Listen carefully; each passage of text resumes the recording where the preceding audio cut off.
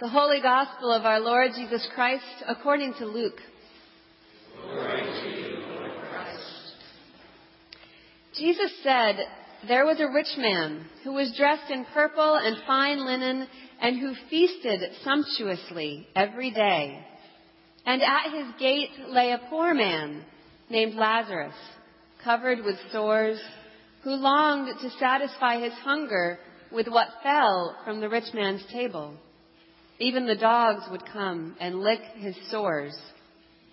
The poor man died and was carried away by the angels to be with Abraham. The rich man also died and was buried. In Hades, where he was being tormented, he looked up and saw Abraham far away with Lazarus by his side. He called out, 'Father Abraham, have mercy on me and send Lazarus to dip the tip of his finger in water and cool my tongue, for I am in agony in these flames.' But Abraham said, 'Child, remember that during your lifetime you received your good things, and Lazarus in like manner evil things. But now he is comforted here, and you are in agony.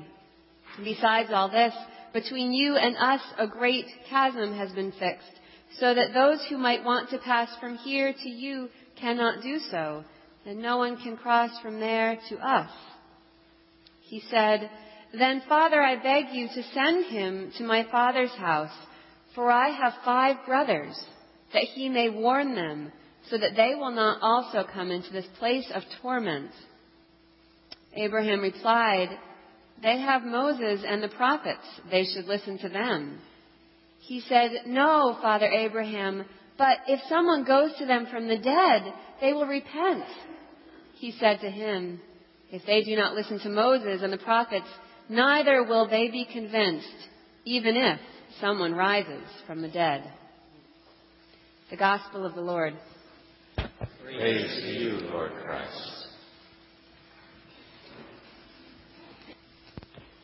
In the name of the Holy Trinity, one God. Amen. Well, I start this morning with something of a confession.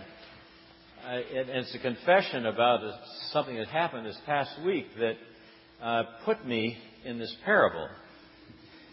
It was a very busy week, and there were so many different things going on. We were hosting the 20 clergy from the deanery. We were trying to get ready for stewardship letters to get them out, so we were ready for our stewardship pledge campaign. There were just many disparate things. And it was early in the week, and I was just had a meeting and was rushing off to lunch, and I had a bunch of things I wanted to get done in the afternoon. I poked my head in the office, and Ann said, "There's a man in the library who's been waiting there for an hour for you who'd like to speak with you." Well, of course, I knew what this meant. It was going to interrupt my plans. I knew that it was going to be someone asking for help, and I really didn't want to get involved. But out of duty, I went to the library. I saw the man, and I know that he must have sensed by my presence and what I was projecting in a nonverbal way that I really didn't want to be there.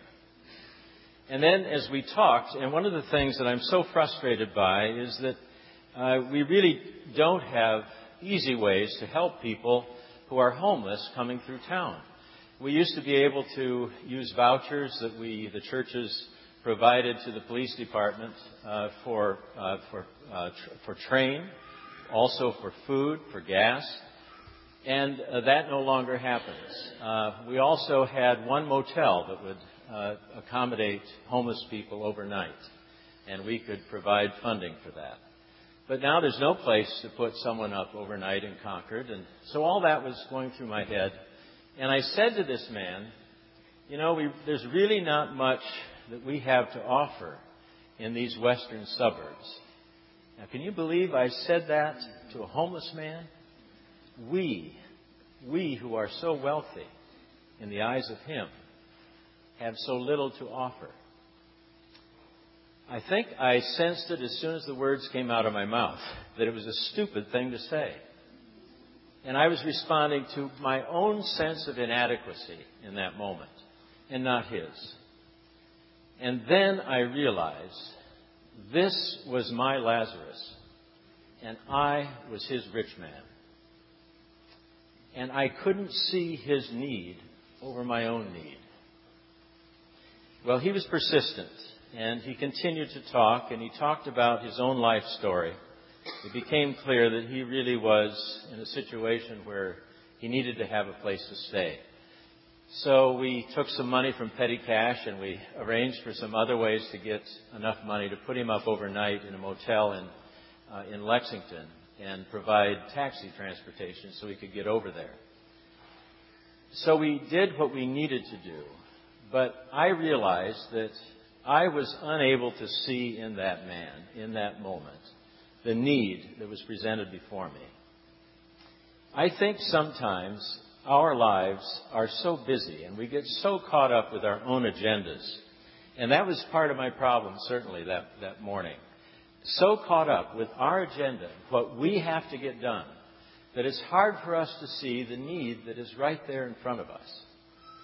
And I think that somehow we have to get beyond just trying to do what we believe needs to be done and to see what God is calling us to do.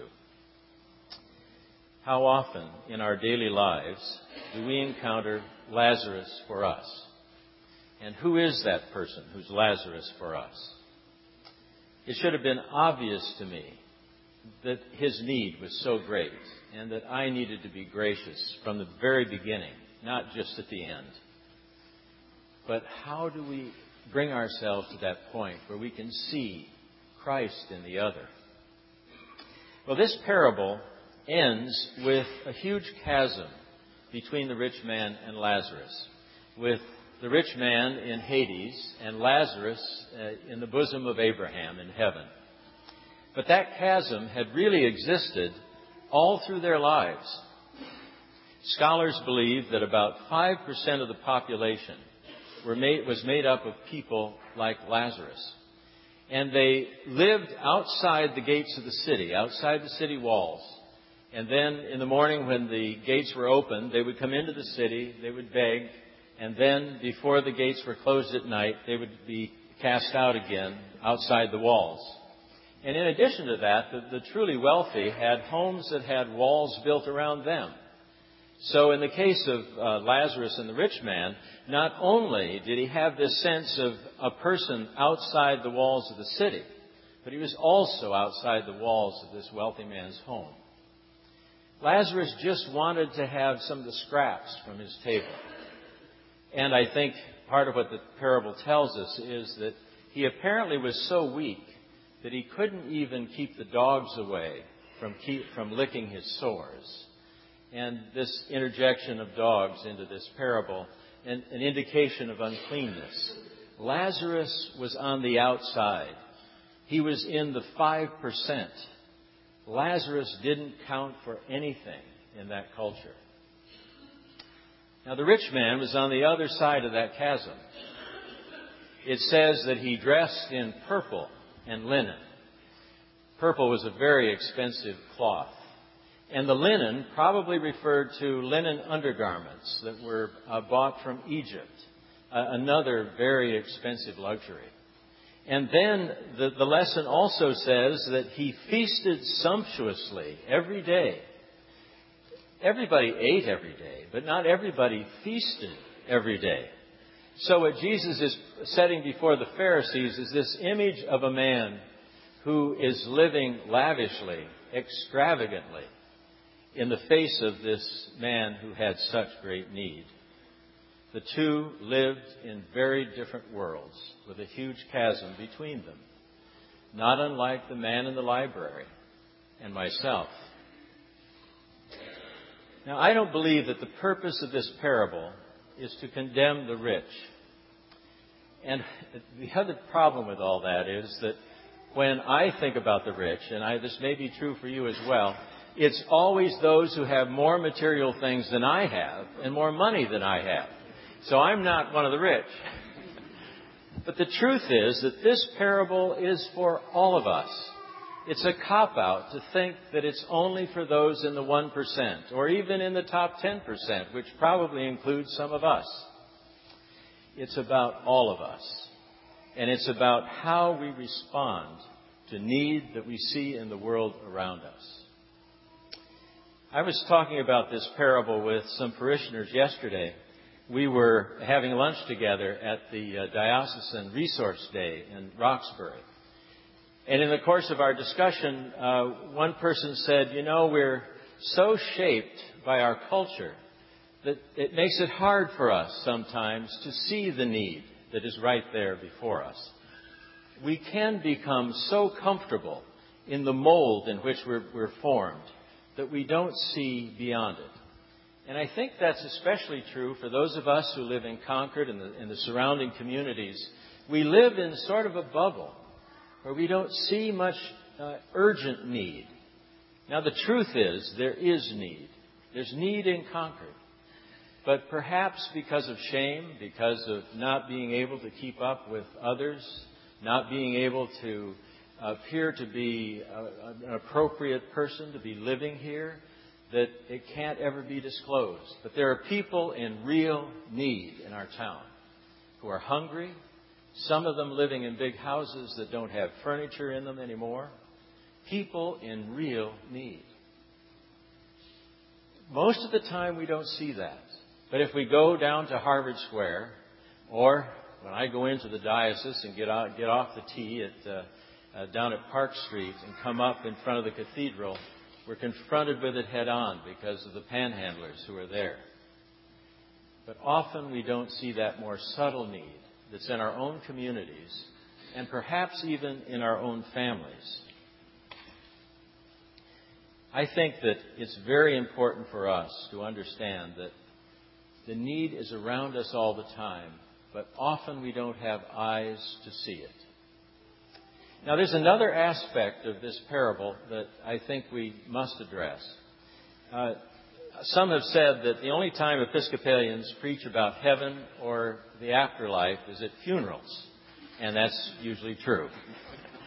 But this parable doesn't let us escape today. It's about eternity as well. And Jesus seems to be saying in this parable that there's some connection between the way we live this life and how we will live eternal life. It matters, Jesus seems to be saying. It matters what we do here and now.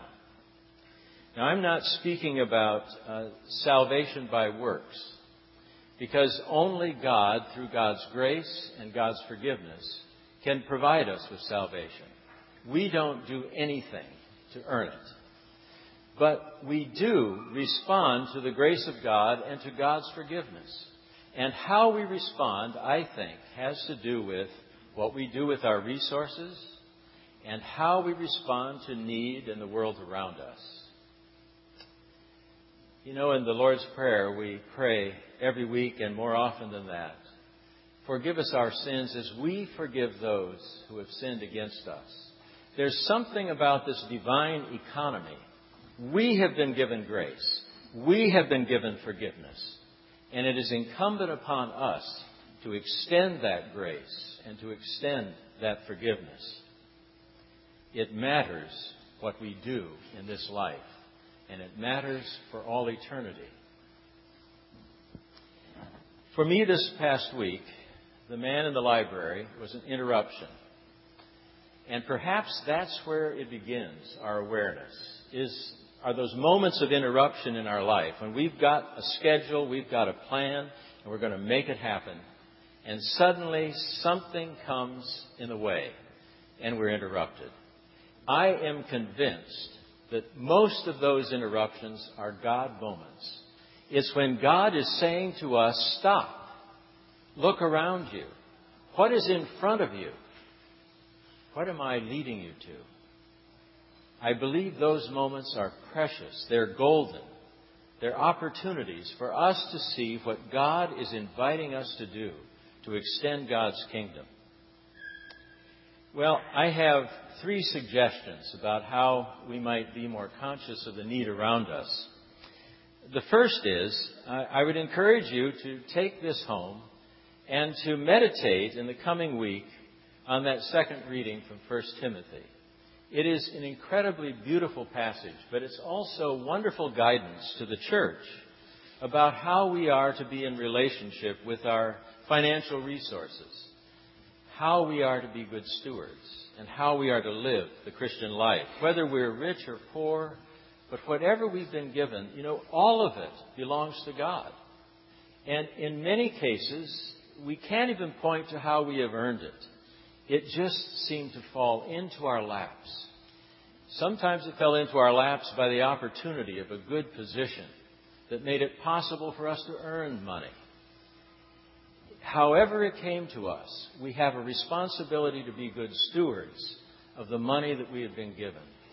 And part of that is an expression of our faith. So the first thing I would say is to meditate on 1 Timothy 6 through 19. Wonderful passages. But I think we need to also answer the question, but then what? I believe we begin to respond to real need when we can see Christ in the face of the other.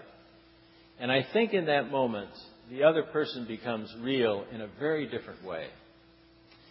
When I was in South Dakota, in the church I was in there, we used to have morning prayer every morning. And there was one woman that after morning prayer, she would talk, and she would talk and talk and talk and talk.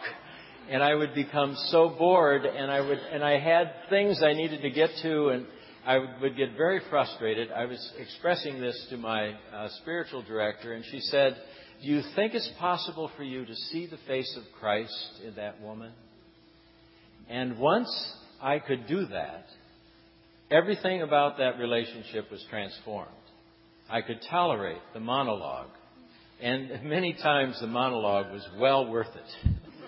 But to see the face of Christ in the other transforms the relationship.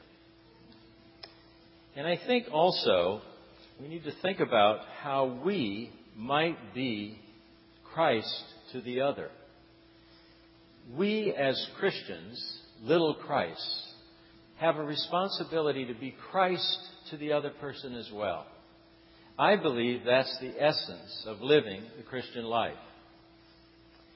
And so as we think about the need that may be before us that we don't see.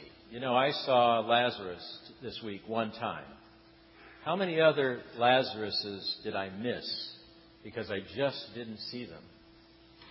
I believe that God is inviting us through this parable to see where the need is in our world and to respond as we can.